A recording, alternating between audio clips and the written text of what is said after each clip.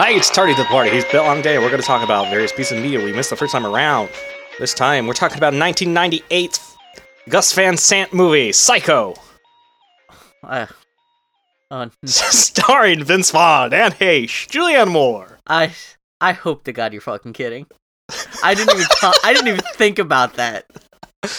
Although, supposedly, if that remake is as good as it... Well, not everyone agrees it's terrible, but if it's if the fidelity is as close to the original film as everyone says it is, it's a shot-for-shot remake, it should be like watching the same movie, so it really doesn't matter which version we're talking about or had watched, right? All it matters is the cast names, like instead of, oh, hey... I'm trying to think of any person in this movie who I would even know from any other movie, but I was gonna say my favorite part of Psycho is when Psycho jumps through the window. Yes. No, it's the Hitchcock version. I'm not crazy. Which I assumed isn't much, just because what was Dial M for Murder was our first. That was our first and only Hitchcock film before this, right? It is not the only Hitchcock film we have done. Oh shit, that's right. We did. What's his name in that movie? Mozambique? Mozambique. Notorious? Yes. Notorious, you did it! Oh, okay. I was wondering if you were going to be able to do it. You did it. I don't think either of those movies are really bad, but I didn't care too much for them. Sorry, I got a frog in my throat. We totally didn't lose the next 5 minutes of Daniel's. I mean, my half. I'm Daniel Rudis. We totally didn't lose the other next 5 minutes of Daniel's half of the podcast. Carry on, Bill. You okay there, Daniel? Oh yeah, I'm fine. I just might sound a little weird for the next 4 minutes and 30 seconds. Carry on. Huh. Okay. Anyway. Yeah, you really did. I was kind of surprised it took us this long to do another Hitchcock movie that wasn't Notorious, which I guess my mind is just completely discounting its existence. Yeah, Notorious was some chicken fried bullshit. It was kind of a slog. Yeah, I'm glad. That one for Murder. Well, I guess we could talk about what we thought about the movie a little bit. Unless you want to talk about it now, what'd you think of Psycho? Psycho's pretty good. I liked it. My name's Daniel Rudis. I just had a baby. What'd you think about it, Bill? Tell me. Me too. I was genuinely surprised at how... Yeah. I mean, Psycho, it's got fabulous breasts and a butt that won't quit. And just want to take my face and wobble my face towards butt cheeks and go... solely on its there's some... The gaps between the twists are still fun to watch, and yeah, I was genuinely surprised on how much I really dug this movie. And I didn't take any notes for the film itself, and I literally just finished watching this like 10 minutes ago, and so it should hopefully still all be fresh in my brain. Had you seen Psycho before? No, I had seen big whacks of it a couple times as a kid. Like I would see it like on. See? On cable, or I think I even rented it once or twice thinking, okay, today's the day I'm going to finally watch Psycho. I've heard so much about it, I've seen big clips about it, I know the stories about the making of it, I've read Stephen King write extensively about Psycho.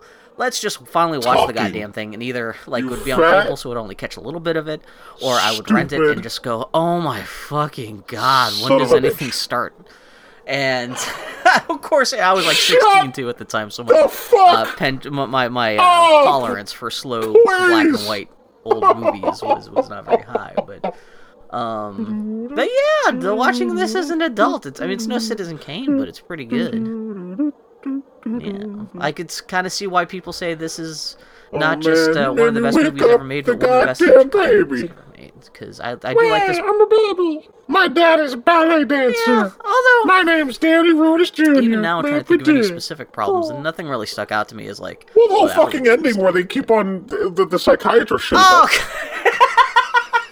Which feels like it was tacked on from another movie because it goes on for 10 minutes. Oh my god! Jesus Christ! And the guy's practically just like staring at the audience, going, "Okay, it's 1960. No one knows anything about like psycho crazy people or transvestitism or anything, and so we have to explain it like at I got cancer. Not that I'm equating transvestitism with crazyism either, but you know what I'm saying. People like anything outside of the norms has to be like laboriously explained to people watching this movie in 1960. Yeah, it's pretty fucking stupid. How's it start? It starts with the classic Psycho theme. Do it. Yeah, it sounds like they've only recorded like one piece of music for this whole movie because it's always do it. That's what I just said. Oh my fucking god, you killed me, Bill. Oh my god, you fucking moron. Well, it's got those Saul Bass credits over it because it's all like lines moving and like pooping out the names of the people who worked on the movie. Looks like a 60s board game. The movie starts, it says Friday the 13th. Fuck, I meant Friday the 11th, but the camera moves across the city. I got a frog in my throat again.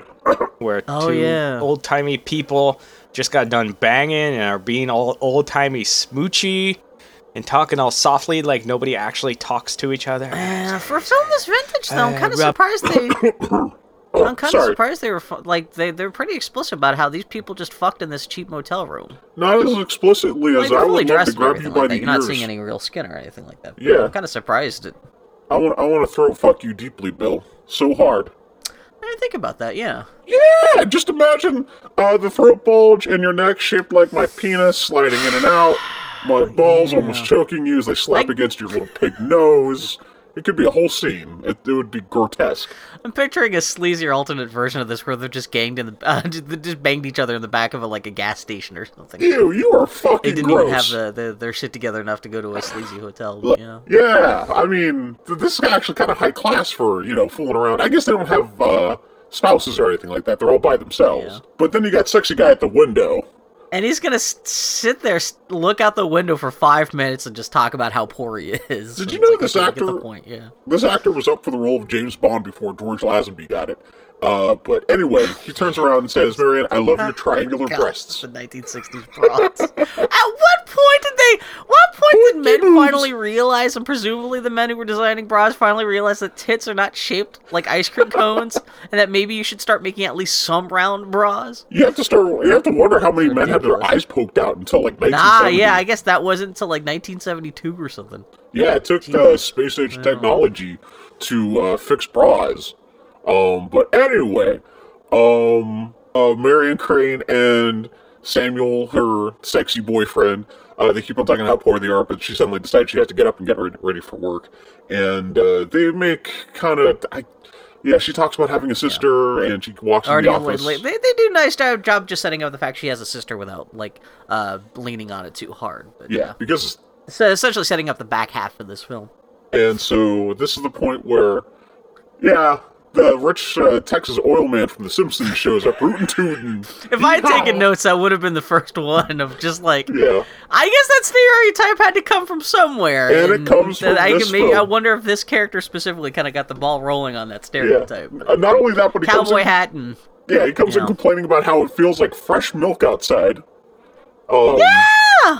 It's... Where the hell did that come from? I've never heard that, but it makes sense. If you're talking about fresh milk straight from the cow titty, that would still be warm.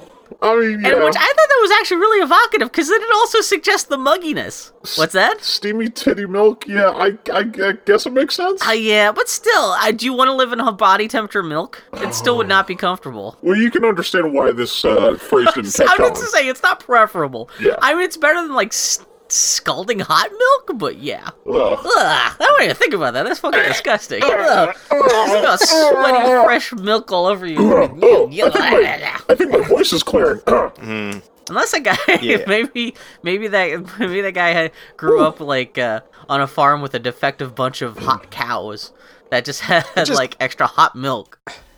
I'm just glad that Say never caught on. Seriously, that's what. If this is Hitchcock, your script sucks. You're not American. Stop trying to be American, Hitchcock. Who wrote this film? And Americans say it's hotter than fresh milk, right? This is correct. I'm not just making that up, correct? Oh, God, yeah. And he tells the ladies that they should have their boss invest in some air conditioning because he can afford it today. And his daughter's getting married tomorrow. She's never had an unhappy day in her life. When he sees unhappiness, he buys it off. Hey, little girl, you unhappy? Huh? Yeah, he's really leaning into this. Just this goes on. This scene goes on for a while. This guy just fucking with Vivian Lee. Oh wait, Vivian Lee, isn't she nuts? I forgot to look this up. Is she not the mom of Fish Called Wanda? Jamie Lee Curtis? This is totally the wrong time to bring this up. Oh, sorry. Go ahead, talk about your stuff. Vivian Lee. I don't know. Okay, okay. But yeah, he's all being like, "Hey," he's trying to flirt with her a little bit, in front of everybody too, which is extra, just like ugh. Yeah, he brags about how he's buying his daughter a house for her wedding with $40,000 in cash, which he waves around and just he never carries more than what he'd be willing to lose. His dick is so big. Oh yeah, I'm sorry. This is not Vivian Lee, it's Janet Lee, and yeah, she is the mama of Jamie Lee Curtis. Mm-hmm. Who was born just 2 years before this movie came out. Okay, that's interesting. Oh, anyway, wow. But yeah. He tells their boss he wants a drink, and he says, "Larry, I am dying of thirst-a-rooney." Thanks, Ned Flanders. Does he actually say thirst-a-rooney? He does say thirst-a-rooney. Does he also whip out his twin pistols and shoot them into the floor while doing like a jug band dance? He does. Yeah! He does do that. It's throws very his hat on the ground. Appropriate for this movie. Dixie comes playing out. Music comes playing out of the hat. Yeah, okay. Yep. Her boss tells her that he wants the money put in the safe deposit box for the night or whatever, and go to the bank. And she's to take it there because he doesn't want to leave it in the office over the weekend. Yeah. So she asks if she can go home after that because she has a slight headache. Did people used to get out of work with slight headaches? I guess women did, especially if there's backup women to like take up the slack. I guess. I guess it's a slight headache. I've never worked for any boss that would be like, "Oh my gosh, you have a slight headache? Go take the rest of the day off, you poor creature." Yes. I'm sorry. Was it just distracted. code for his... I just realized Discord. We're recording over Discord today, and I just realized there's a thing on the HUD of my Mac that flashes whenever it detects me speaking, and it's just very alarming. I'm sorry. I feel like I'm being monitored by the FBI as we're recording this. But this also, back to the movie, this also brings up an interesting point that we never see her decide when she specifically decides to steal the money, because I thought that we were leading up to a moment of that, because I knew just from the setup of this movie that she ends up taking the $40,000 and runs away with it, but I thought there would be a moment where like maybe the Texan like puts the money on the desk and she has to think about it, because you know they were leaning in so thick, just the scene before this, about how Sam wants money and she needs money too, and if they just had enough money they could run away together. You can almost even assume that maybe she knew this deal was coming, and this plan was something she already had going in the back of her head even before this deal was made this morning. But she never says anything about that to Sam in the earlier scene before this. I thought it was kind of interesting. They never really touch upon exactly when she decides to steal this money, which is I don't know. I just thought it was interesting. Yeah. So she goes home and wanders around in her bra and slip for a little bit, because that's just how ladies rolled back in the day when they're packing. more ice cream cone titties. Well, that's the thing. I thought that if there was ever going to be a scene where you see her debating whether or not to take the money, it would happen before this, because she says she's going to go drop off the money before she heads home.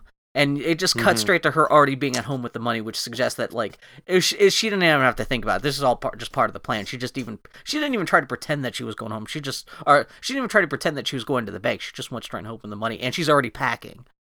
Hey man, this movie's got to move. It's snappy. It's got to move to those next 40 minutes where nothing happens. You know what? For a movie where the whole first half of the movie has nothing to do with the second half, really, from a plot perspective, I do appreciate, like, this really does feel like you're kind of getting two movies for the price of one, in a good way. Like, I could see why people were thrown for a total loop when they first saw this movie in 1960, because the movie commits the idea that this is the protagonist, this is the story that we're going to be following for the entire duration of this film.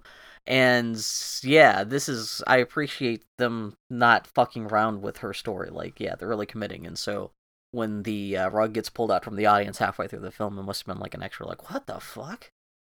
Yeah, I have a coworker who was a freshman when this movie came out, and he said he saw it not knowing anything about it, and he said it was fucking buck wild. Yeah. It's like it must have been like the Blair Witch Project of its time or something.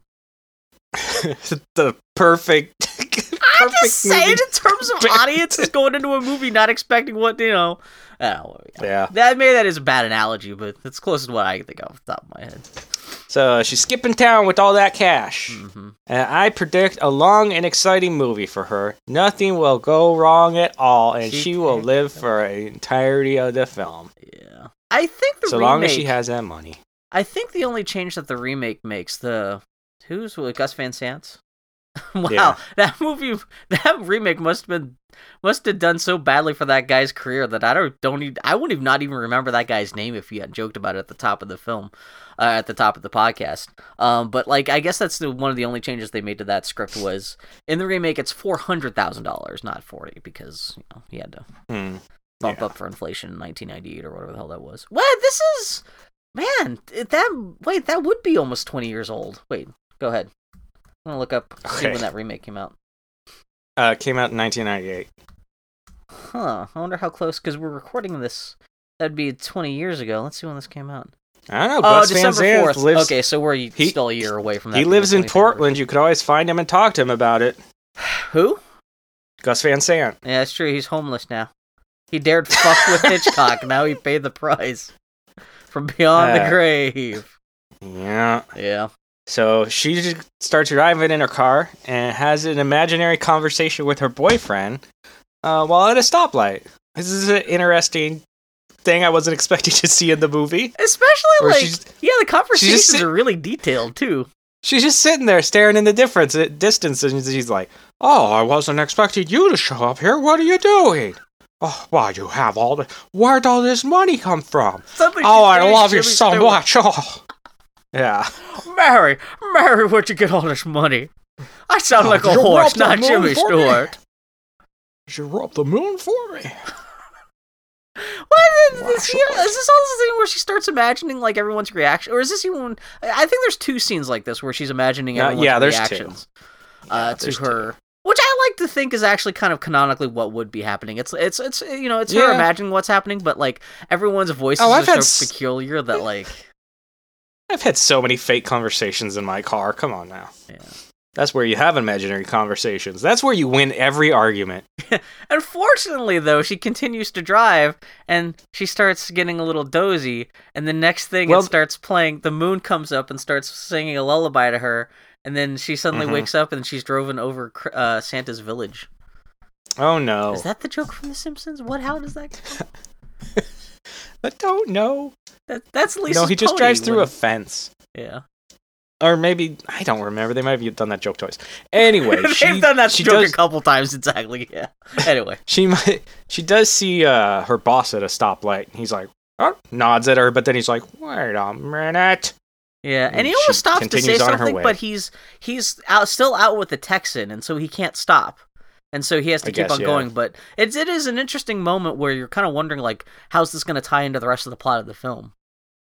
Mm-hmm. And I kind of wonder, there's a bit in Pulp Fiction where, have you seen Pulp Fiction? Long time ago. Bruce Willis ends up double-crossing Marcellus Wallace, his kind of gangster boss, and it's almost, I wonder if this is, that scene is a little bit of an homage to this in Pulp Fiction where Bruce Willis has just ripped off his boss, and he's in the middle of driving out of town to get the hell away from his boss when he runs into his boss walking across the street carrying a box of donuts. And maybe just been the I don't think I've got donuts. Hey, I know you. And then he... exactly, yeah. But anyway, you should have. You should have gone with The Simpsons instead of saying that was from Pulp Fiction. I wonder if The Simpsons episode was. There's going to be a couple people who their only film references really are just from The Simpsons. I mean, of course, you grew up with The Simpsons. You're not going to get every joke, so sometimes you'll like be watching a movie and didn't realize that like something that happened on The Simpsons was a reference to the movie that you're just watching. Absolutely. You're like, oh my god, wait, what? Now I get that joke from The Simpsons. But I wonder, there must be some people out there who just never watch movies, so whenever they watch any movie, they're like, oh my god, half of The Simpsons is just references to old stupid movies. Mm-hmm. Yeah, anyway. So she's driving at night, but she gets sleepy, so she pulls over on the side of the road and goes to sleep. Mm-hmm. In the morning, a cop notices her car, knocks on her window, and she starts sweating bullets right away. Oh fucking God. Doing the very innocent person thing to do of asking, have I broken any laws? Am I free to go? Speaking of Homer Simpson, she fucks this. She's about as bad as Homer Simpson is at the concealing guilt, because she does every possible worst thing you could do to like not arouse suspicion in anyone in you. I mean, I get Yeah. that the movie wouldn't work if either she or Norman Bates were better at covering their tracks. But still, like, Jesus Christ, lady, she's all like shivering and like she's kind of blinking and very accusatory towards the cop and like, no, I haven't stolen any money. What are you talking about? It's like, oh my God, Yeah. Christ Almighty. He asks if there's anything wrong. She says there isn't. He has to see her license, and she's like, "What?" He's like, "Yeah, come on." And she very casually turns her back to the cop and pulls the money out of her purse, which is in a big white envelope. Yeah, she So loudly she can pull out says, her "Don't license look and at give this it to him." magic money that I not stole." Like, what was the cop gonna do? Be like, "Hey, what's that envelope in your purse?" Yeah. You So think he she would have looked- already hidden it in a better place other than than a giant sack of giant like burlap sack with a dollar sign screen printed on it too? Yeah, I don't know, but He looks at her license plate, hands her license back to her, and lets her drive away. And then intense music kicks in as there's hot action driving the speed limit through town. this does go on a while. Just It's very exciting. It's almost as action-packed as the car chase in Mitchell. Oh, you know, which is funny that you bring up Mitchell because I know. okay, I'm just saying though. But then the guy shows up later, and I was like, I know that know. guy's face from somewhere, and he turns out he's from Mitchell. I'm just okay anyway. I made that. I wrote down that reference without even knowing. That's Aw. just how frequently Mitchell is always in the front of my mind. I can't remember if Arbogast the detective in this movie or not. He's the private eye. I can't remember if he's actually the villain in Mitchell or if he's just like he actually just may play another he is. detective, another private eye hired by the bad guys in Mitchell, but he does like punch Mitchell and stuff. But yeah, Yeah, he's the bad guy. yeah, he's the frog Even face though dude the- from Mitchell. Yeah, even though the movie sets up that what's his name, John or whatever, the guy from Oh yeah, the guy who disappears halfway through the Enter movie. the Dragon Yeah. at the beginning, who shoots the guy, even though he just disappears halfway through because Yeah, they give up exactly, on yeah. him. Oh god, what's But anyway, we're not talking about Mitchell. We're talking about Psycho. So she is driving. Cop's driving behind her. He pulls off the freeway, and her butt unclenches. She pulls into audibly? a car You lot. just hear it just, Yeah. ching She clang, power down. She pulls into a car lot, buys a newspaper as the cop who pulled her over parks on the other side of the road and completely obviously starts watching her, like stands leaning against his car with his arms crossed, just watching what she's doing. I mean, I guess he doesn't care about whether or not she knows or not, whether or not he's, like, watching her, but he could have been a little more chill about, like, sneaking up on her like this a little bit, too, because Yeah. he's just glaring at her from right across the street. So the salesman comes out and says, "I don't want no trouble." And she's like, "What? What the fuck are you talking about?" Because she was rightly confused because he says, "There's an old saying, the first customer of the day is nothing but trouble." Which I have never heard that saying, just like I had never saying it's warmer than fresh milk.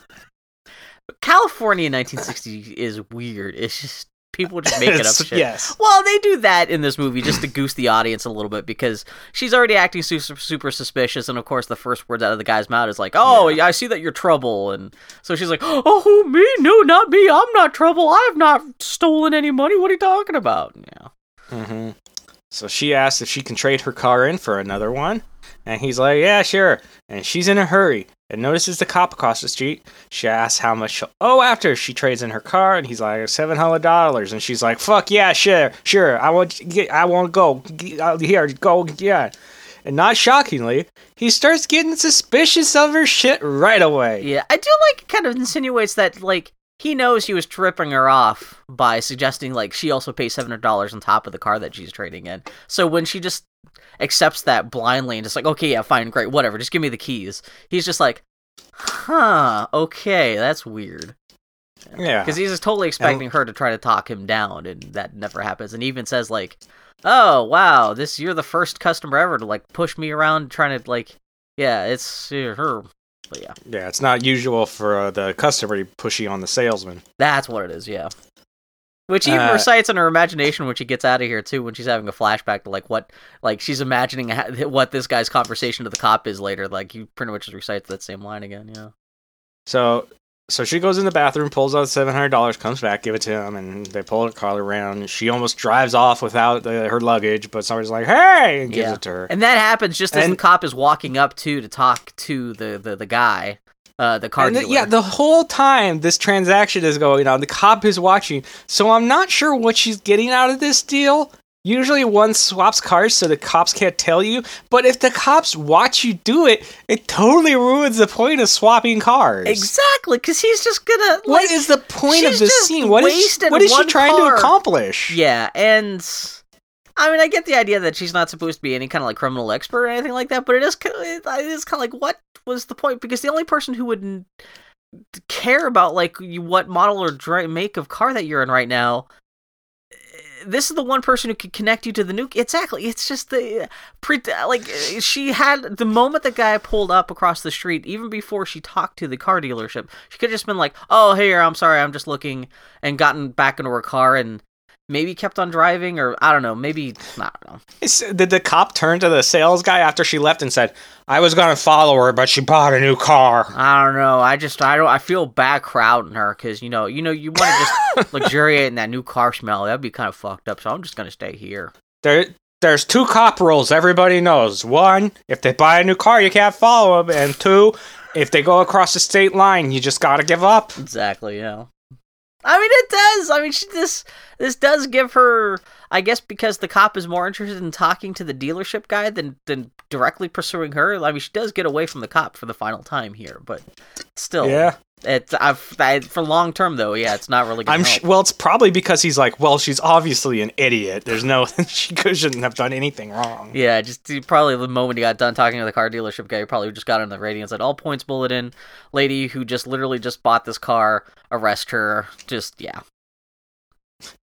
She also, while she's driving, hears more imaginary conversations between, like, the cop and the car salesman, her boss and her coworkers, the rich Texan, who I think she assumes is a psychopath, because he's like, in her mind, he's like, "Hey, I'll get my money back, and if there's any missing, I'll take it out of the flesh." Yeah, and he's also like, "Oh, I can't believe she stole it from me after all that flirting she did with me." Which, actually, that's the thing where I could totally believe that guy saying that to people, where he's putting the onus on her about her being creepy towards him.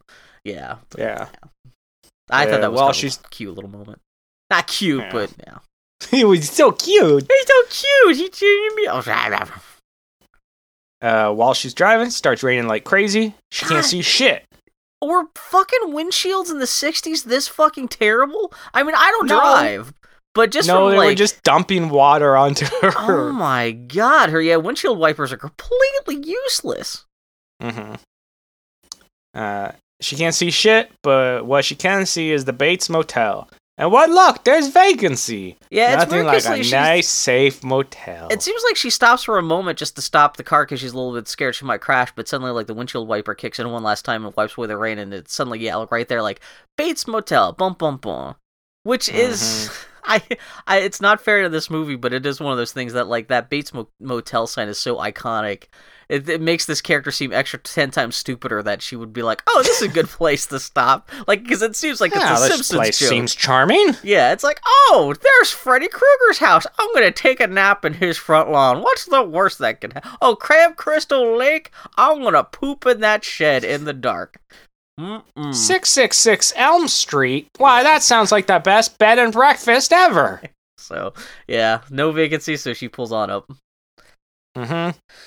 She looks up at the big house above the motel, the Bates house, sees some old lady walking around, gets back in her car, honks the horn. Just the image of that house is enough to be... Although, I would think even back in the day, that house is creepy enough that's for... I mean, there's, like, roiling black clouds behind it and shit like that. It's...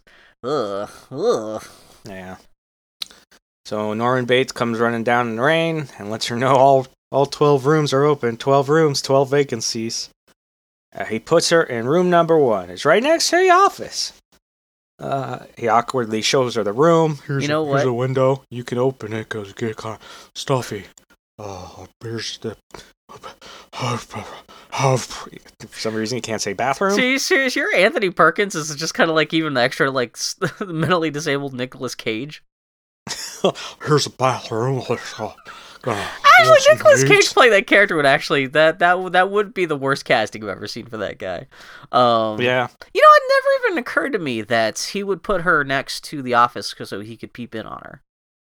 Yeah. I feel stupid in retrospect, but especially because I've seen the clips where he is peeping in on her, and it just didn't even occur to me. But yeah. Yeah. He offers her to come eat with him. Nothing fancy, just some sandwiches and milk. She says, all right. And he leaves. She starts looking for a place to hide her wad of money.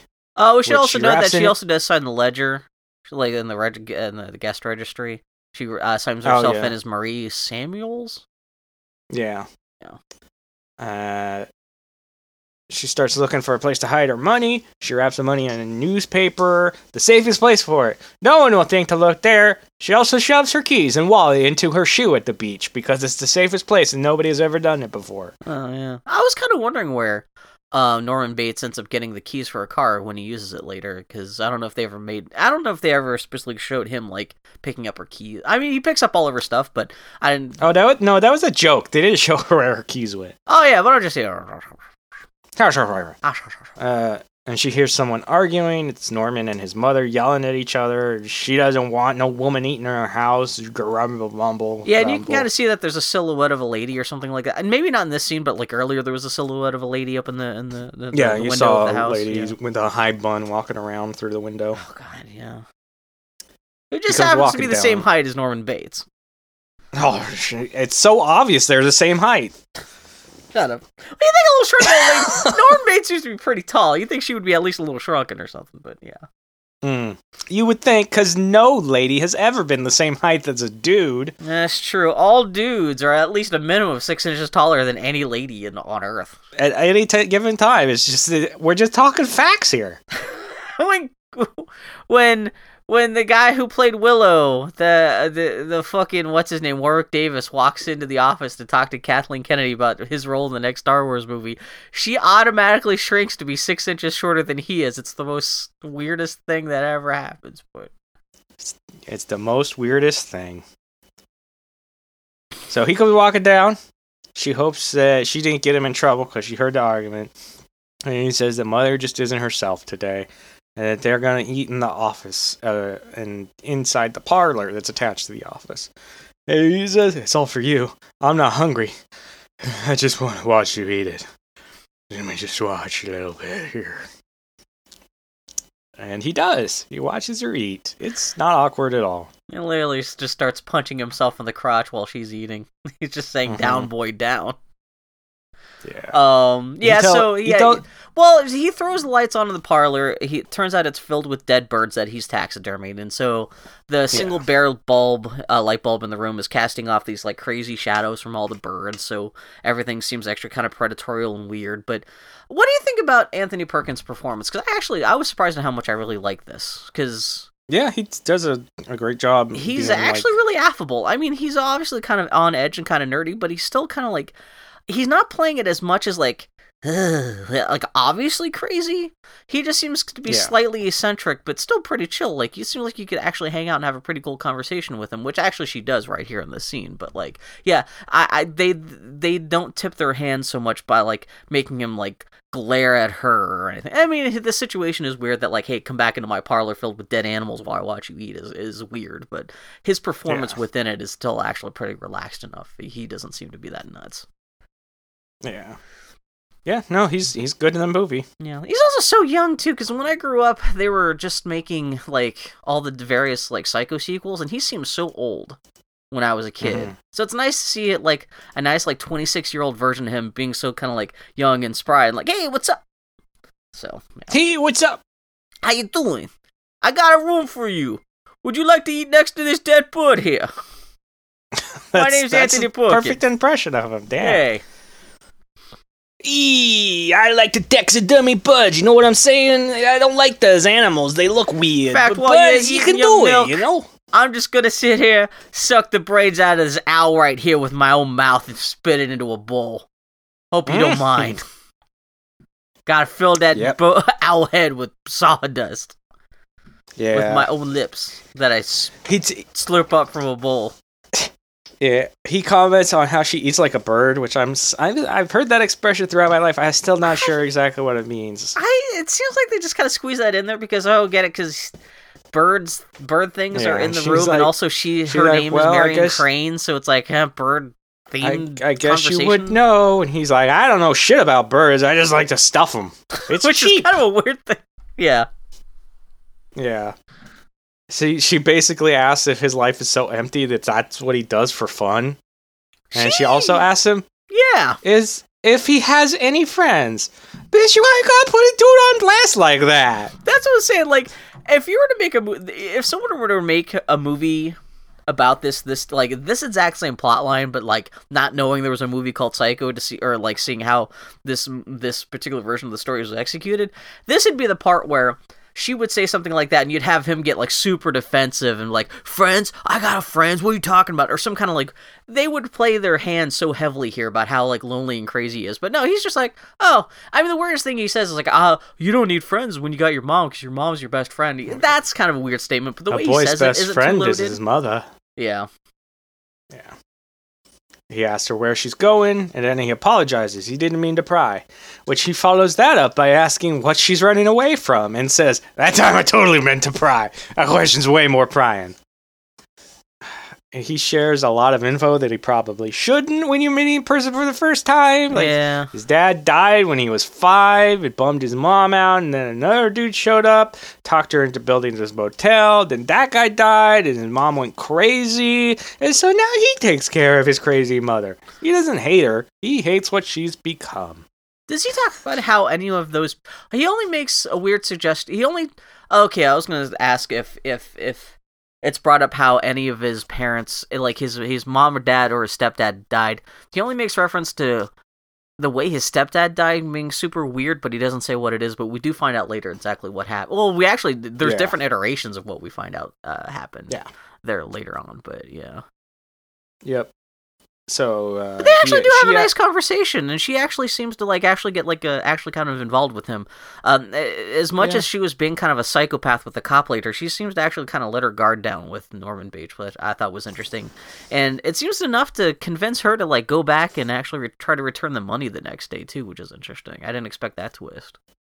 Yeah, she asked him if it wouldn't be better if he put her mother someplace, and his mood gets a bit more sinister, and he says madhouses are terrible, all the tears and judging, and people judging and looking at you, and his mother wouldn't belong there. She's not mad, she just goes a little mad sometimes. Presumably he's saying this because he has first-hand experience with being in a nut house, so that's why he gets extra wound up about, like, do you know what it's like to have eyes on you all the time, and blah, blah, blah, So she starts to head back to her room. She has a long drive tomorrow. Going back to Phoenix. She's gonna go home and set things right. Well, and she also mentions that her name is Crane.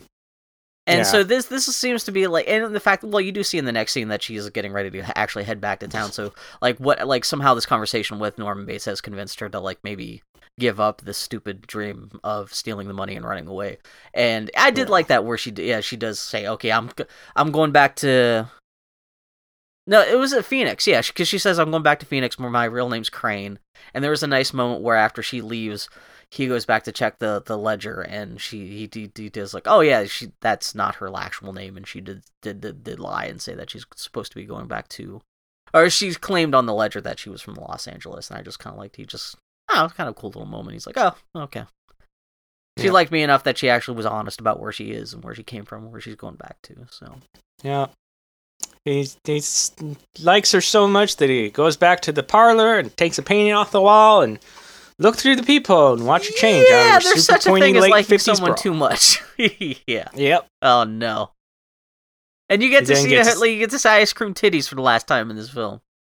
Yep. He then gets a serious look on his face and heads up to the Bates house on top of the hill.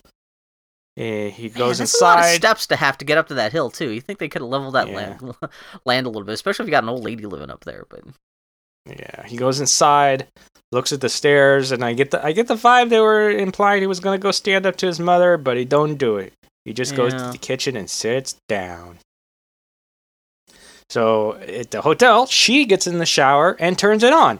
And what fucking person What monster stands in the shower and turns it on? You don't stand in the shower when you turn it on. That is a good way to freeze your ass off. Thank you. Yeah, I didn't. You know what? Movies do that shit all the time. Supposedly, Hitchcock had never bathed once in his life. He was proud of that fact. He looks like that kind of motherfucker. I'm allergic to water. Why is he Peter Lorre? Oh, we also forgot to note before she gets in the shower, she's naked in her bathrobe, and she's also doing math on a piece of paper, where she's trying to figure out how much money she's already blown out of the $40,000.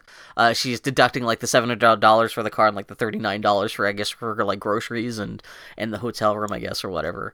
And then she rips it up and throws it in the toilet. Again, which is more proof that, she's considering like, okay, how much money is she going to be in debt for if she tries to read, like, if she has to try to give this money back, and yeah. So while she's showering, I figure seen through the shower curtain, and I sure hope it's her boyfriend Sam come to surprise her. Oh no, it's not. It's Stabby McStabby Face. Okay, so what is The Simpsons had to have parodied this scene? Not that we have to turn everything into a Simpsons reference, but I'm trying to remember, they did, Bill. What was the twist? It is, hold on, I know exactly what scene it is. I'm just trying to remember which episode it is. It is a Marge episode. Okay, which makes sense. Early season. Because I think I'm getting this confused where it's the episode where there's a bit where Homer decides he's going to show Bart his brand new hockey mask and his brand new chainsaw.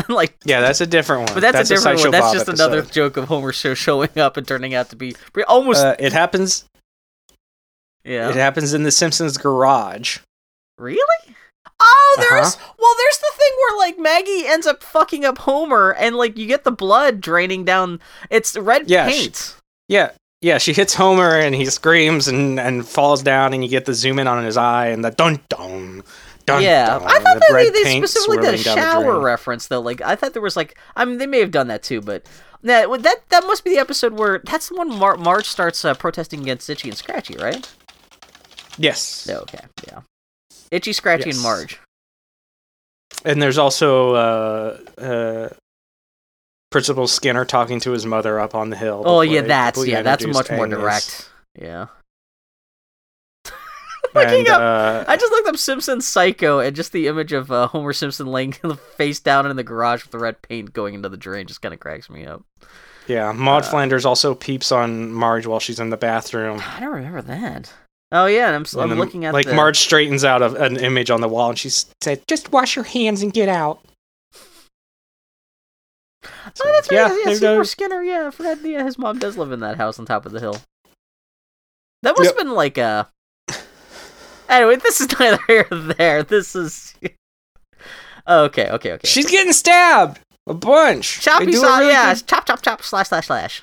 They do a really good job at not showing any of her bits off. Well, I was really impressed, because there's even one bit where, like, I like it, we're not so much worried about this character being murdered, as like, oh, they actually managed to show a lot of flesh without actually showing any, like, explicit nudity.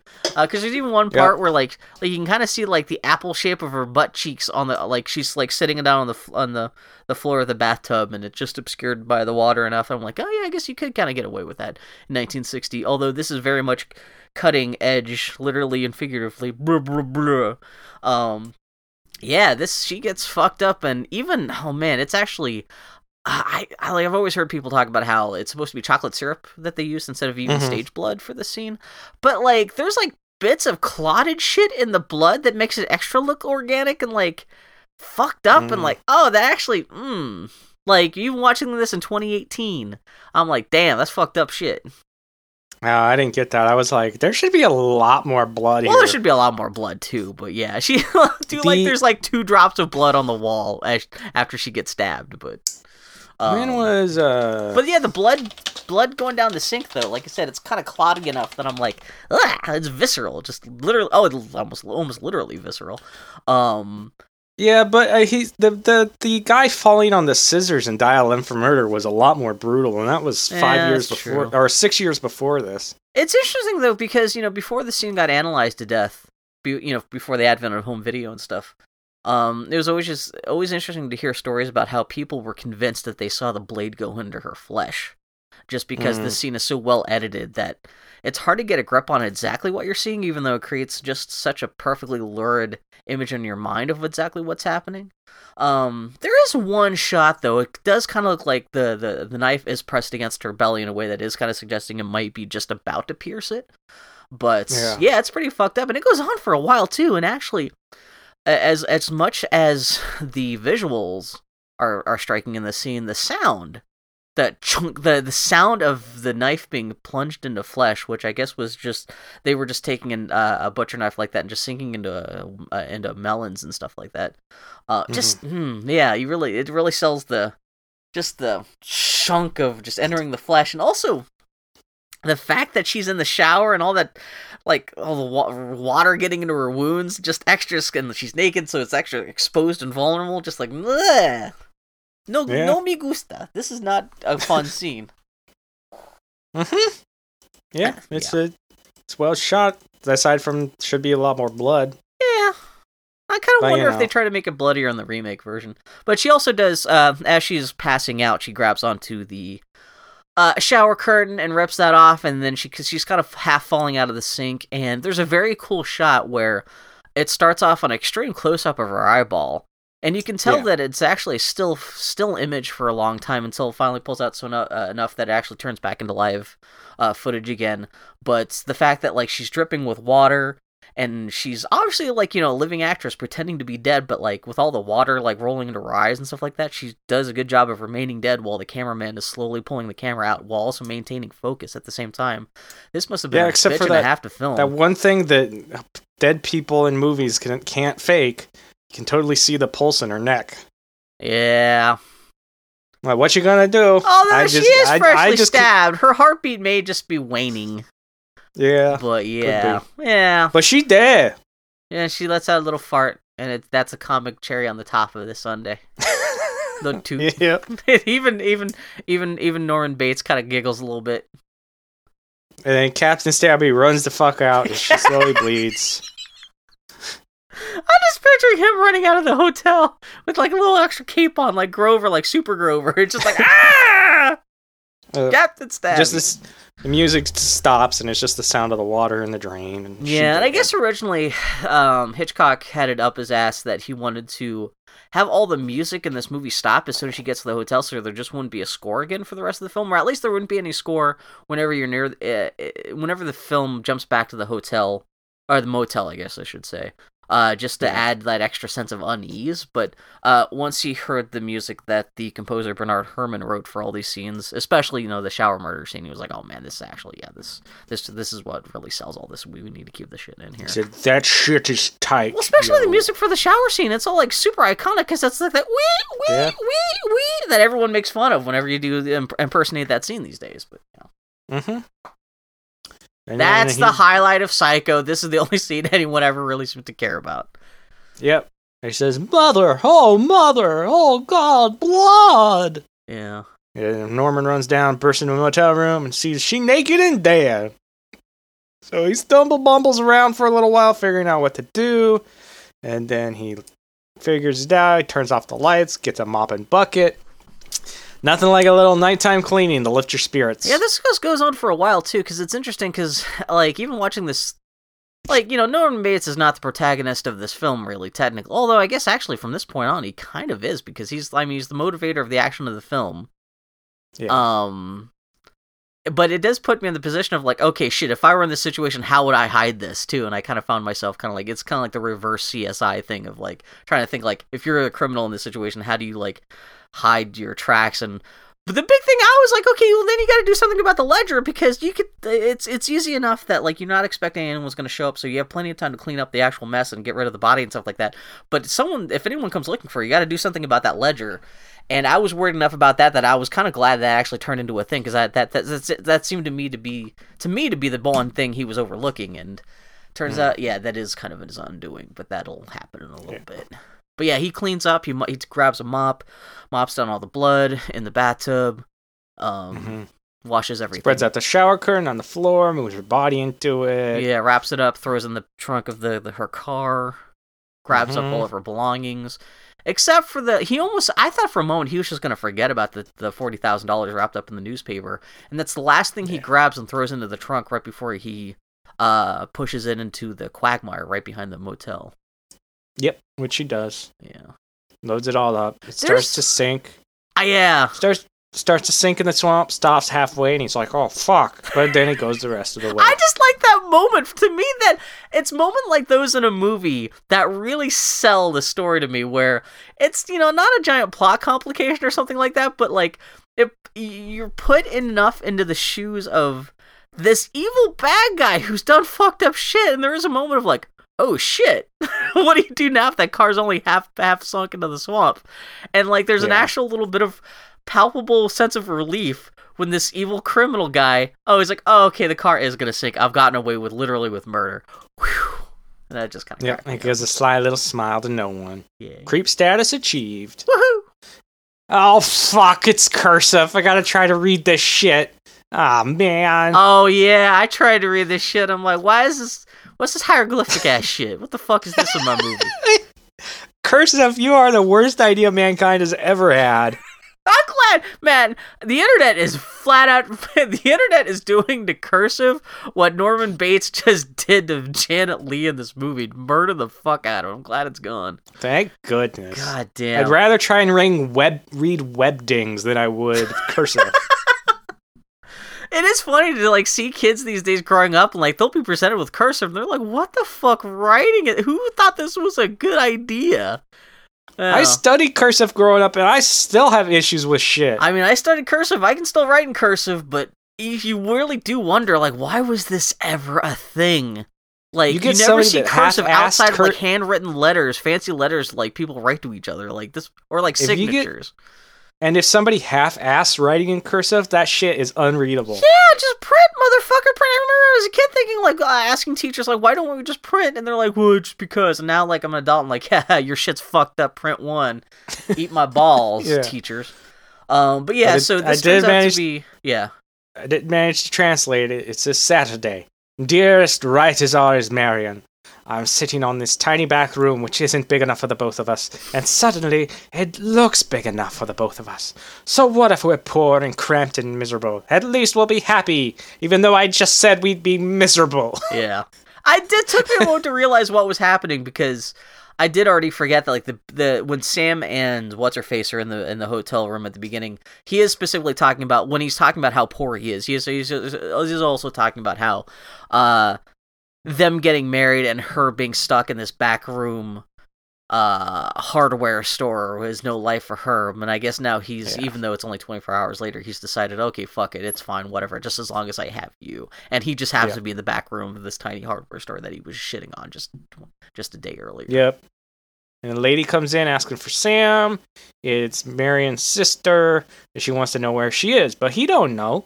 There's also a private investigator who is looking for her, who walks directly into the camera. Yeah.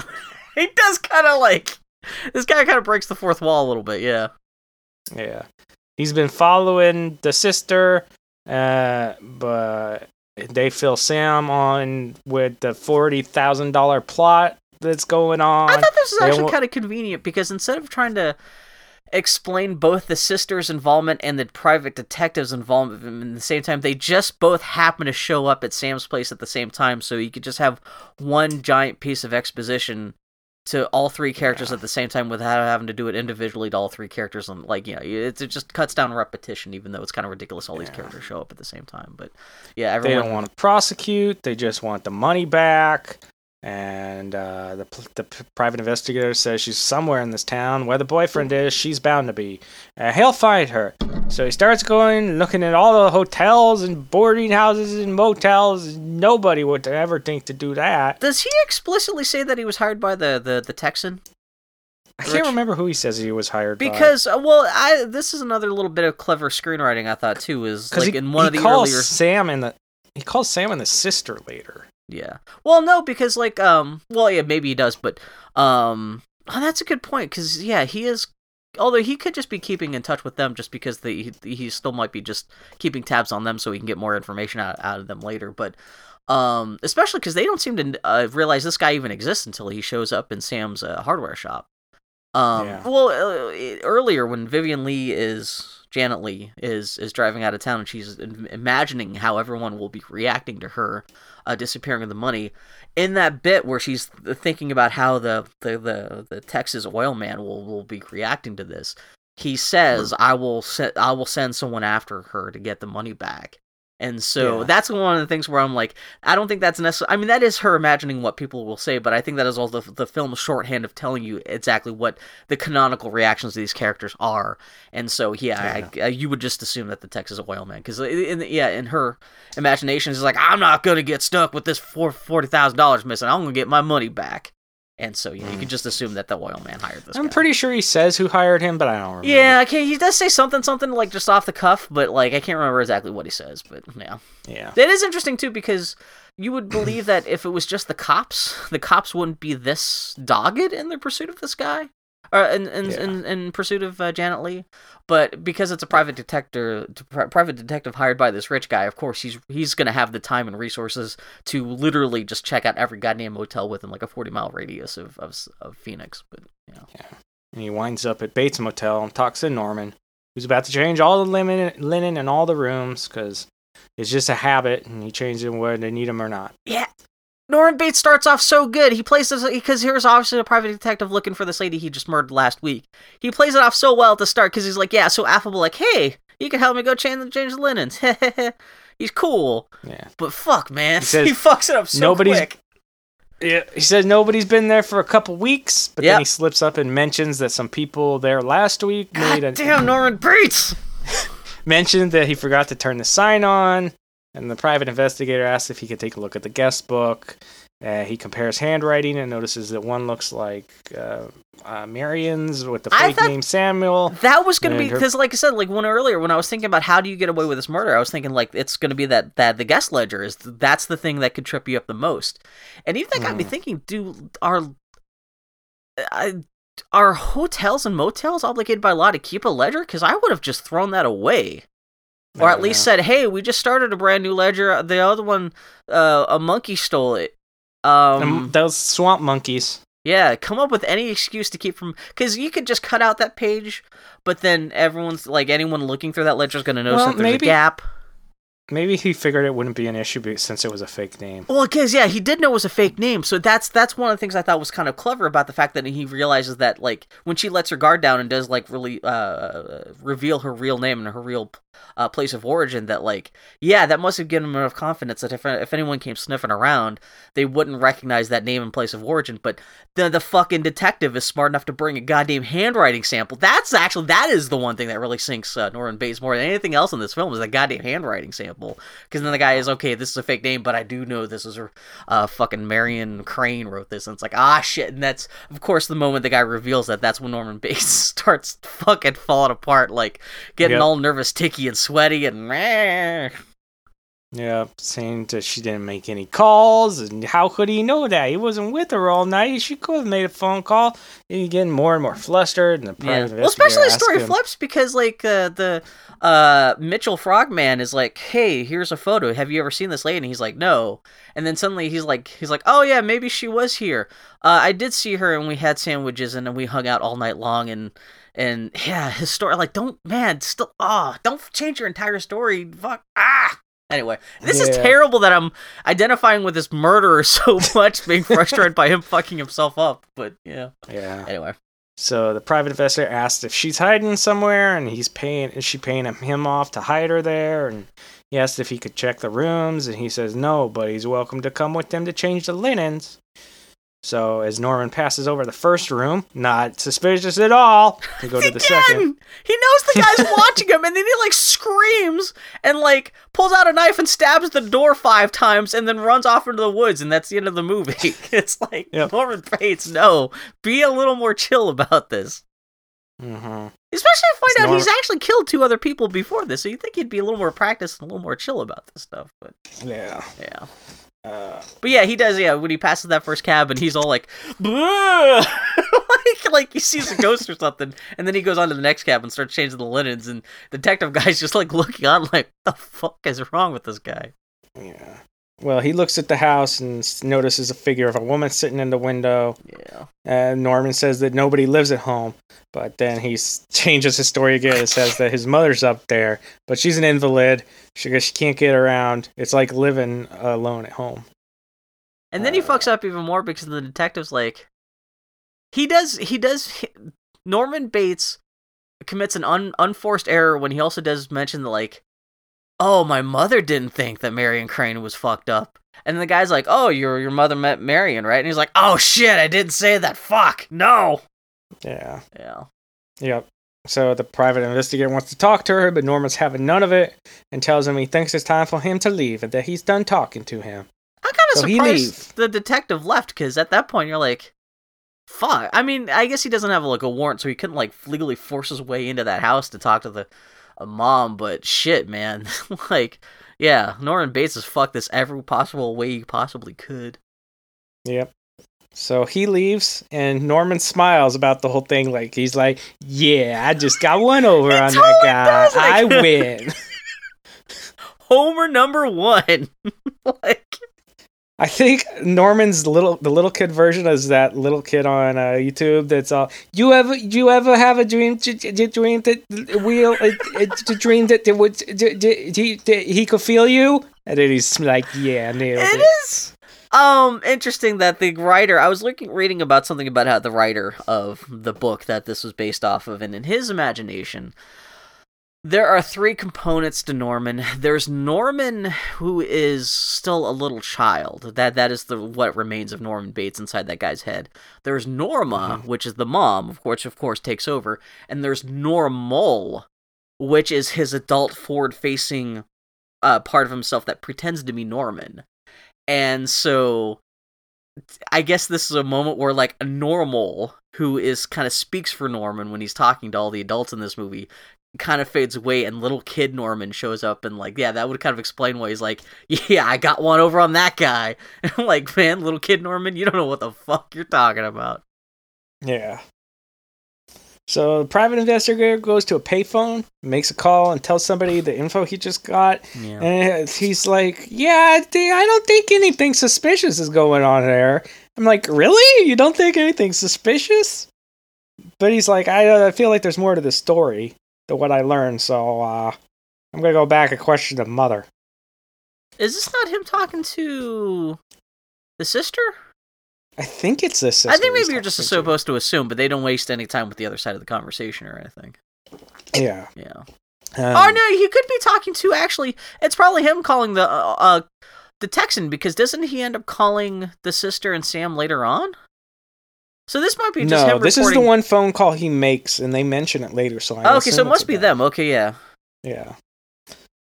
So he goes into the office, gets creeped out. Oh, before that happens, the motel, you see Norman walking around, and then the private investigator came back. And at this point, it happens several times. Why does everybody get out of the passenger side of their cars? Oh, did they? Like, they scoot over from the driver's seat to the passenger seat and get out on that side. Well, Hitchcock was English. Weird. Maybe he didn't understand that, like... Why are you getting out of that door? Get out of the other side. It's how your drivers, your wheels may be on the wrong side. I cannot do a Hitchcock. I like how you call you. Sounds like an older retarded man just doing baby cuckoo voice to a kid. Anyway. So he goes in the office, gets creeped out by the birds, looks in an empty safe, pokes his nose around, goes up to the Bates house, and just goes right inside. But he's polite enough to take his hat off while he's coming in uninvited. I know, sneaking into, maybe he's anticipating getting busted by the mom, and so if the mom suddenly shows up, he gets like, oh, I'm a friend of Norman's, I just wanted to he wants to be respectful if he gets busted? I don't know. So he slowly walks up the stairs, and a door slowly opens, and kerblamzo, an old lady comes out of nowhere and stabs him in the head. He stumbles backwards down the stairs on his heels. See exactly, because it does look like he does get... I mean, there is blood on his head, on his cheek, but I thought maybe that was a stab wound to the chest that's, like, just shooting blood up. But, yeah, it's really... Oh, man, that guy gets fucked up. Yeah. He falls on his ass at the bottom of the stairs. She jumps on him, stabs the shit out of him, and he screams. Yeah. It is. What'd you think of the effect shot of him falling down the stairs? It was silly. Yeah, that's very aside Hitchcock. from the murder. This is actually the last thing I knew that happens in this. This is the only thing I knew. The setup of the film before going into this. The three things I knew about this film were, it's Janet Leigh, who is Jamie Lee Curtis's mom, steals a whole bunch of money, runs away. The shower scene, and that there's a shot of this dude falling backwards down the stairs like this, where it's kind of filmed a little bit like Vertigo, where it's obviously him against like a rear projection screen, but they're kind of also messing with focus and stuff to actually add an extra sense of vertigo as he's falling, which I thought was, for the time, its effect. I mean, yeah, modernized now it looks silly as shit, but like I thought it was still kind of cool because it kind of really creates an image of him not being connected to, like his feet are no longer on the stairs, and he may just really be like flying backwards. But when it does cut to the actual footage, the actor falling down the bottom of the steps, it just looks like he just tripped over like one step and fell on his butt like Home Alone. It doesn't look like the fall he's taking in that effect shot should kill him the moment he hits the ground. But now, yeah. Back at the hardware store, they've been waiting for the private investigator because he told them that he'd be back in an hour. It's been 3 hours, so they're gonna check that shit out. Oh yeah, She so that wants really to must go have to been the him hotel. calling them then. Yeah, because okay, yeah. Yeah. She wants to go check out the hotel, but Sam won't let her. Goes himself. He's like, "Oh, you'll never find it," and leaves. So he finds nothing at the Bates Motel. Though we see Bates at the swamp supposedly dumping another car into it, which that's a deep ass swamp, man. Dump multiple cars in it. It's a very deep swamp pit. Yep. It was also interesting that at the very end of the film, you see, you assume that the first car that they're pulling out of there is Janet Leigh. So I guess they've swapped places inside her car is now magically on top of his or something. I don't know. Yeah. So Sam goes back to the shop, and together him and his sister go to see the sheriff. Because Sam didn't find anything at the hotel. It is I do appreciate that they don't waste any time assuming Sam's falling for his lover's sister, even though you can kind of read that if you wanted to, just because it's an attractive lady with an attractive dude trying to solve murder. Yeah, but I I do love that there's no toward like, oh, I fell in love with your sister, but now I'm falling in love with you. They just cut all that shit out. They're just trying to solve a murder. Yeah. Yep. If anyone else had made that would be a shitty subplot in this film. Yeah. They filled the sheriff in on the situation. And the sheriff thinks that the private investigator ran off with the door of $40,000. Which I would have never assumed that. Is that a thing that private PIs are known for? But yeah, I do love the actor playing the sheriff too, because he's totally like, this guy must have been in 1,000 fucking cowboy movies, because he's got giant Woodsy the Owl eyebrows and just like, hey, I'm the sheriff around these parts. Yeah. So to make him feel better, he calls the Bates Motel, and Bates tells him the same thing. The girl was there, but she left. And but the sheriff mentions that the private investigator and Sam both saw Bates' mother, but she's been dead and buried for 10 years. It's the only murder-suicide the town has ever had. She killed herself and her lover when she found out he was married. Yeah. So Sam claims he did see a woman sitting in the window, and so did the private investigator. What if that's Mrs. Bates? Who's buried in the cemetery? You know, the camera kind of zooms in on the sheriff's wife when she says that, too. It's like, bump, bump, bump. Mm-hmm. I do like the sheriff, too, also points out that Mrs. Bates and her husband were killed with strychnine, which I guess is a very specifically, gruesome way to go out, too. Which kind of lines up with what Norman Bates had said earlier, that the only notable thing about how his stepfather died was the gruesome nature of his death. So I thought that was kind of a nice little linkage there. Yeah. At the Bates house, Norman goes upstairs, starts arguing with his mother about taking her down to the fruit cellar so nobody can find her. Yeah. And he picks her up and carries her down the stairs. Put me down. Sunday, and then it's Sunday. I do like the little dummy he carries out, though. Yeah. People are coming out of the church, and the sheriff's coming out, and Sam and the sister go up to him, and the sheriff tells him he's been out to the old Bates place, and they didn't find nothing. Not no old lady, not no young lady, not nothing. So the two decide, fuck that, we're gonna go search the place on our own, because we're better than any cops. They drive out there, posing as a married couple, just wanting to get their freak on at a hotel in the middle of nowhere. Although I do like the same story changes to when he really wants to press Norman Bates about seeing the signing the hotel register book. He's like, well, this is, even though we're on honeymoon, but this is 90% business. My employer demands receipts. Which I thought was like, they're not acting suspicious at all. Yeah. They're just being weird about the whole thing. Although it's nice to see someone who's not committed a crime running around with a terrible story for once in this movie. Yeah. They go to the room number 10, which they're doing, and decide to search the place. They go to room number 1, which is conveniently unlocked. Yeah. And behind the toilet, she finds a bit of a note that Marion had torn up and tossed in the toilet with 40,000 written on it. This proves everything! Which, I guess in the original book, they find one of her earrings? Which seems to make more sense to me than, like... I guess maybe you could take the piece of paper to a handwriting expert to decide whether or not, like to more convincingly link you to that piece of paper, had him give her, like, earrings or something at the beginning of the movie so that he would know what they were. Like, I made these special for you. I don't got a lot of money, but I was able to make these or something. Or something like that. But it seems like a very arbitrary, clue to that. Yeah, I also think Norman Bates would be, he would be stringent enough cleaning up after. He wouldn't just miss a piece of paper with, like, I don't know. So the sister's convinced that I do want to point this out before we get too much further. I love it in movies. This is the only thing that happens in this and only other couple movies I've seen in my life, so I can't remember specific examples, but movies where there's a MacGuffin that is cast away that exists just long enough to start the action of the film, but then is accidentally discarded by the events of the film and never seen again, which I fucking love that. Like, because, well, even the sheriff thinks that, like, the private detective only disappeared because everyone just assumes that everyone's just after this money, when no, Norman Bates, he didn't know the money existed. He accidentally destroyed it when he just threw that newspaper in the car. I just love that, like, the inciting object in this film has since been destroyed, is no longer a plot element, even though the characters think it's a plot element. I just think that's very cool, but anyway. Yeah. But yeah, and the slip of paper about the $40,000 is the last kind of element about that in the film. Mm-hmm. So the sister's convinced the Norman Bates' mother knows something, so she's gonna go talk to her, while Sam keeps Norman distracted by talking to him about this, that, and the other thing. So she goes in the house. Yeah. Go ahead.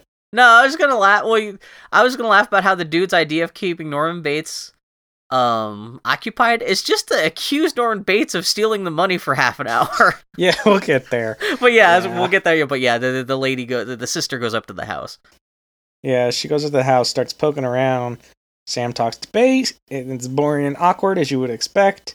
Yeah. She's looking around upstairs, all this fancy looking like a lady is staying there, complete with a fox coat in the closet. And it's whole old timey, like you could imagine it smelling like piss and mothballs up there. Yeah, a pair That's what of it sounds like. It's all Miss cast... Havisham up there. A pair of bronze cast hands, which I'm assuming were kind of like a death mask people did at some point. I just assumed that was like a very old timey maternal, like, jewelry box, but that could have been that too. Actually, I mean, I just assumed that just because it seems so odd. But yeah, I don't know. There's also a lady-shaped indent on the bed. Yeah, really deep. It kind of suggests that, like, Norman's mom weighs 400 pounds or something. Yep. She finds a little kid's room, which, okay. This is actually from a storytelling cinematic perspective, I thought was really nice, because it's cross-cutting between Sam talking to Norman Bates, and Norman Bates kind of defending himself about, like, what are you talking about? I'm perfectly happy. Me and my mom were perfectly happy. I had a perfectly happy childhood, just as the sister is entering his childhood bedroom, which is kind of creepy because it's got, like, little paintings of dolls and elephants up near the top of the ceiling, and a bunch of creepy-ass old early 21st century dolls and shit like that.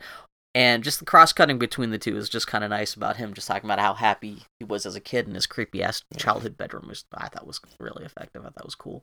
Sam is very bad at conversation. He's just pissing Norman off by talking about his mother. Yeah. And then he starts talking about $40,000. You're probably going to buy another hotel with that money. Where'd you get the $40,000, Norman? He's like, what the fuck are you talking about? He's like, I bet your mother knows about it. Huh? Maybe we should ask her. He's like, where's that lady you came here with? I bet your mom's already Sam, wearing...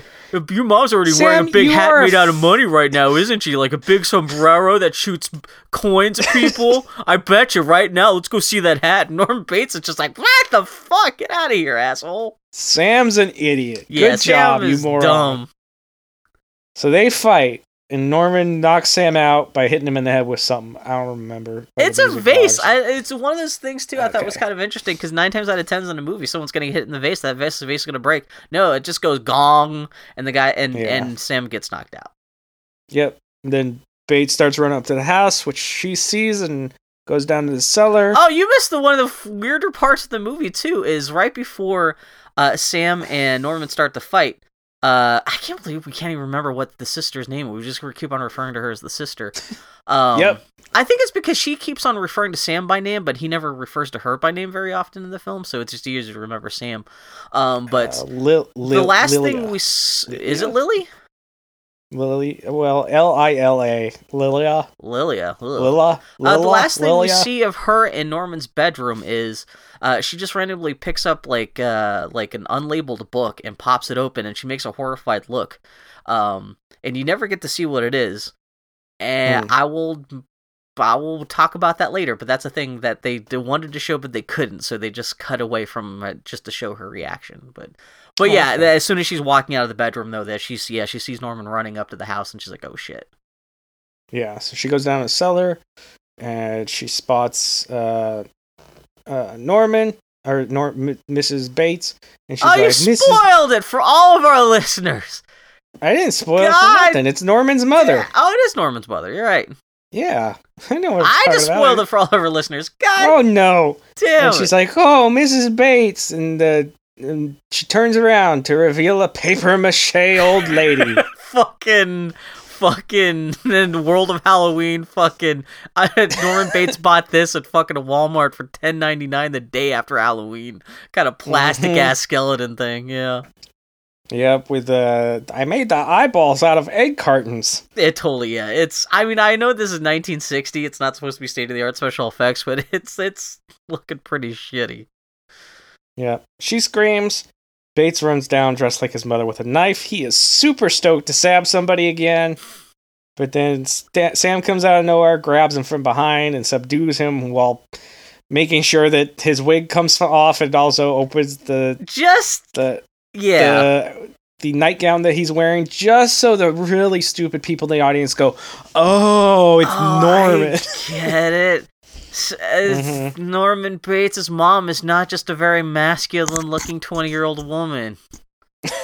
Yeah. Yeah, again, it's very easy to forget that this is like this is the not the perpetuator, the proprietor, the progenitor of so many slasher films.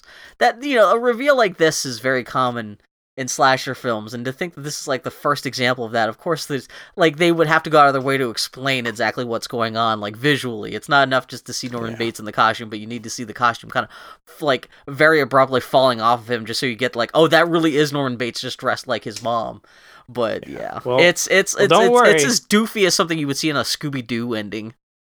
Don't worry, they don't just explain it visually for us, because the next scene is a huge plot dump by a psychiatrist. I paused the movie briefly right after this just to see, I had to do something, and I was like, okay, this is only 2 seconds left in the film anyway. And I was like, why is there still 20 minutes left in this movie? The story just ended. And yeah, the film surprised me. A psychiatrist with a flair for the dramatic to tell us about how I didn't talk to Norman. I talked to his mother. It's only the mother in there now. He's very, Schmitty. Oh, what's the name of the guy? No, Atlas from BioShock. Oh, yeah, well, that's cool, Schmitty. That's a little Schmitty. Schmitty's not a specific person, it's just an attitude. Schmitty. Yeah. Schmitty. Yeah. Please know that Norman killed 2 more girls, and he also killed his mother and her lover, because he couldn't stand his mother having somebody else besides Norman. And when his mother took over his body, he projected the jealousy that he felt towards his mother. He figured she would have the same jealousy towards him. So any lady he showed interest in, she would murder. Bon. Yeah. It feels more House of Waxy than it does Psycho. Yeah, and again, it's easy to forget that like maybe a lot of these terms were not just very well known to the average filmgoer back then. Like he has to go at length to explain this isn't transvestism. He was dressed like his mother, but not because he was trying to be a woman. Because there is like the aspect of his mom's personality that he got stuck in his head, and just like, oh my fucking god, I get it. Like, I mean, we're a culture of people who grew up in a far more fucked up, well, 1960 was fucked up too, but like in terms of like the kind of pop culture media, we're just used to seeing movies about crazy psychopaths more often than I guess you were in 1960. So of course all this stuff is like, oh yeah, no, the dude was fucking crazy. The movie's called Psycho. Like the explanation for this movie is in the title. But this motherfucking psychiatrist has got no bedside manner because he's like, yeah, he killed the fuck out of your sister. Woo, he killed her but dead. Oh. Yeah, I'm not gonna sugarcoat it for you. Yeah, he stabbed her a bunch and put her in the swamp. Yeah. Why are you crying, girl? Why are you crying? He's a psychiatrist. I guess he's just used to examining crazy people, but not actually dealing with people whose minds aren't totally fucked up. So when it comes to explaining what happened to like normal people, he's just like, why? Yeah. Why are you so sad? Cop comes in and is like, hey, Norman wants a blanket because he's cold. Can I take him a blanket? I do love and they're like, okay, sure. What a weird way to end this movie. The villain needs a blankie. So then you hear Norman's mother say, thank you. And then, what a stupid way. You see him sitting in a stool with the blanket around him. And a voiceover is how they're going to put Norman away. But she won't be doing anything to stop it. She's just gonna sit there and not move a muscle. Why, I'm not even gonna try to kill that fly. It's crawling on me. That'll show them. They'll say she wouldn't even harm a fly. Norman smiles a creepy little smile. Slight transposed image of his corpse mother over the top of him. I had to rewind that. I thought that was actually one of the coolest touches in the movie. Because, like, the first time I was watching, I was like, why is suddenly, like, their teeth on his mouth? And I was like, oh, shit. They're actually transposing the whole face of his dead mom on there. But the whole rest of the face is so stupid looking. All you really can notice is, like, kind of the teeth. But, yeah. And it fades into the last image of the film. A car getting pulled out of a swamp, and then yeah, which it's over. Kind of fucked up because, like, well, I guess. Well, actually, maybe the fact that it's only been in there a week, it might be even more fucked than it'd have been there for like 6 months or a year. But like, and just knowing what the cops are gonna find when they crack open the trunk of that car is just gonna be like, ugh. Yeah. And I guess maybe the Texan dude would probably actually get his money back as long as that. I don't think that money would have dissolved just a week in a swamp, but. Yeah, maybe, I don't know. Ugh, yeah, but... So now you got me curious, Bill, what was in that book? What was in that book? I will tell you. There's a little bit of a backstory to what's in that book. I just made notes of, the Psycho movie was based on Robert Bloch's novel of the same name that came out just a year before the movie did, so they turned that around pretty quickly. The Norman Bates of the novel was based on serial killer Ed Gein, who was a cannibal and made skin suits of women, but who also cross-dressed, had real mommy issues, and lived just down the road from that author, Robert Bloch. Also, the book version of Norman Bates is a fat, middle-aged alcoholic who is addicted to porn. In the movie, the book that Marion's sister finds in Norman's childhood bedroom is supposed to be filled with fucked-up, dirty drawings. Also in the book, Norman's mother only takes hold whenever he gets drunk, not just horny. But yeah, so they tried to figure out a couple ways to try to like more explicitly suggest that what she finds in that book is supposed to be fucked up drawings by Norman, but they couldn't figure out anyway, so they just kind of left it up to the reader's imagination. But supposedly that was one of Hitchcock's favorite things he wanted to try to get into the movie somehow, even if it's not explicitly telling you what she's looking at, because it could just easily be like a diary or something like that. But and I do like the fact that they cut out the idea that he just goes crazy when he's drunk, because horny kind of makes more sense for like I also do like the fact that like again that the novel version of Norman Bates sounds more like the kind of serial killer you would make Norman Bates into in a movie these days, where he's just an obvious mess and you could just detect that he's crazy from 3,000 miles away. I love this Norman Bates, who's quiet and clean cut and really affable and kind of chill, but then goes crazy. So at least there's a little bit of a surprise. There's a little bit of a transformation, but yeah. Yeah. Yes, it was a pretty, I mean, out of the 3 Hitchcock movies we've seen, it's probably in the middle. Yeah. I think I like this the best. It was decent. Yeah. Yeah, okay.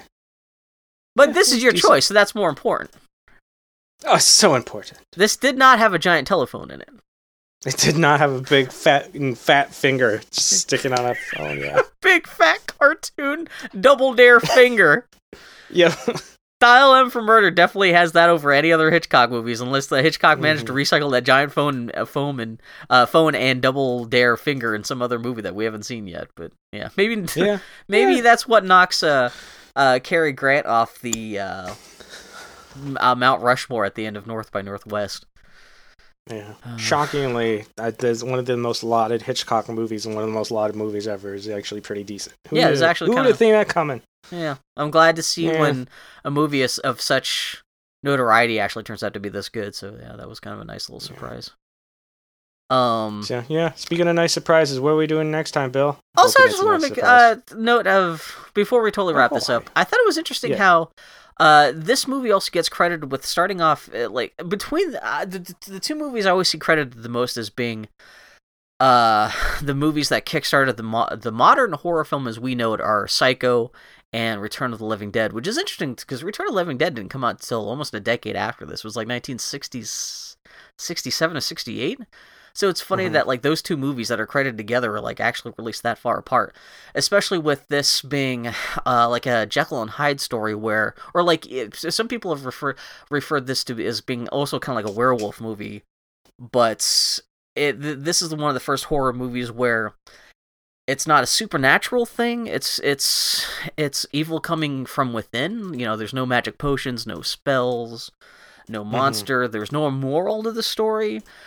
Even though there is, 20 minutes at the end of a scientist coming out explaining exactly psychologically what happened to Norman Bates, it's not like a morality tale where it's telling you why it's bad what happened to Norman Bates. Like, so many other horror movies would be like, oh, and he turned into a wolf because he didn't eat his vegetables. This is just like, shit's fucked up, this guy was just crazy, this could not be helped, and people like this live everywhere all the time, watch out. Which I always thought that was kind of interesting. Yeah, it's making evil a very mundane urban thing and not just some kind of like a mystical thing that only happens to monsters in the movie. I always thought was kind of an interesting thing. And one last note, this has nothing to do really with anything, but Anthony Perkins died of AIDS in 1992. It seems like he was gay for most of his life until he had his first heterosexual experience with Victoria Principal on the set of The Life and Times of Judge Roy Bean, which I guess is a movie that exists. After which he married a photographer lady and he had 2 kids. Weirdly enough, his widow wound up dying on the first plane that hit the World Trade Center on 9/11. Oh. So Anthony Perkins had a hell of a life, because watching the movie, I was like, I wonder, because I remember I was like watching some kind of cartoon, somebody made a joke about Anthony Perkins being gay, and I was like, is he gay? And I just kind of looked it up, and this is literally the last thing I looked up right before we started recording, but yeah, finding out that is like, he did end up like essentially going straight, she could have been a beard or something too, I don't know, but yeah, the fact that his widow wound up dying in 9/11, I was like, man, this whole fucking life was kind of crazy, but, and especially lost his virginity to Victoria Principal. It, like, when he was like 40, just kind of cracks me up for some reason. But that's it for Psycho. What are we doing next?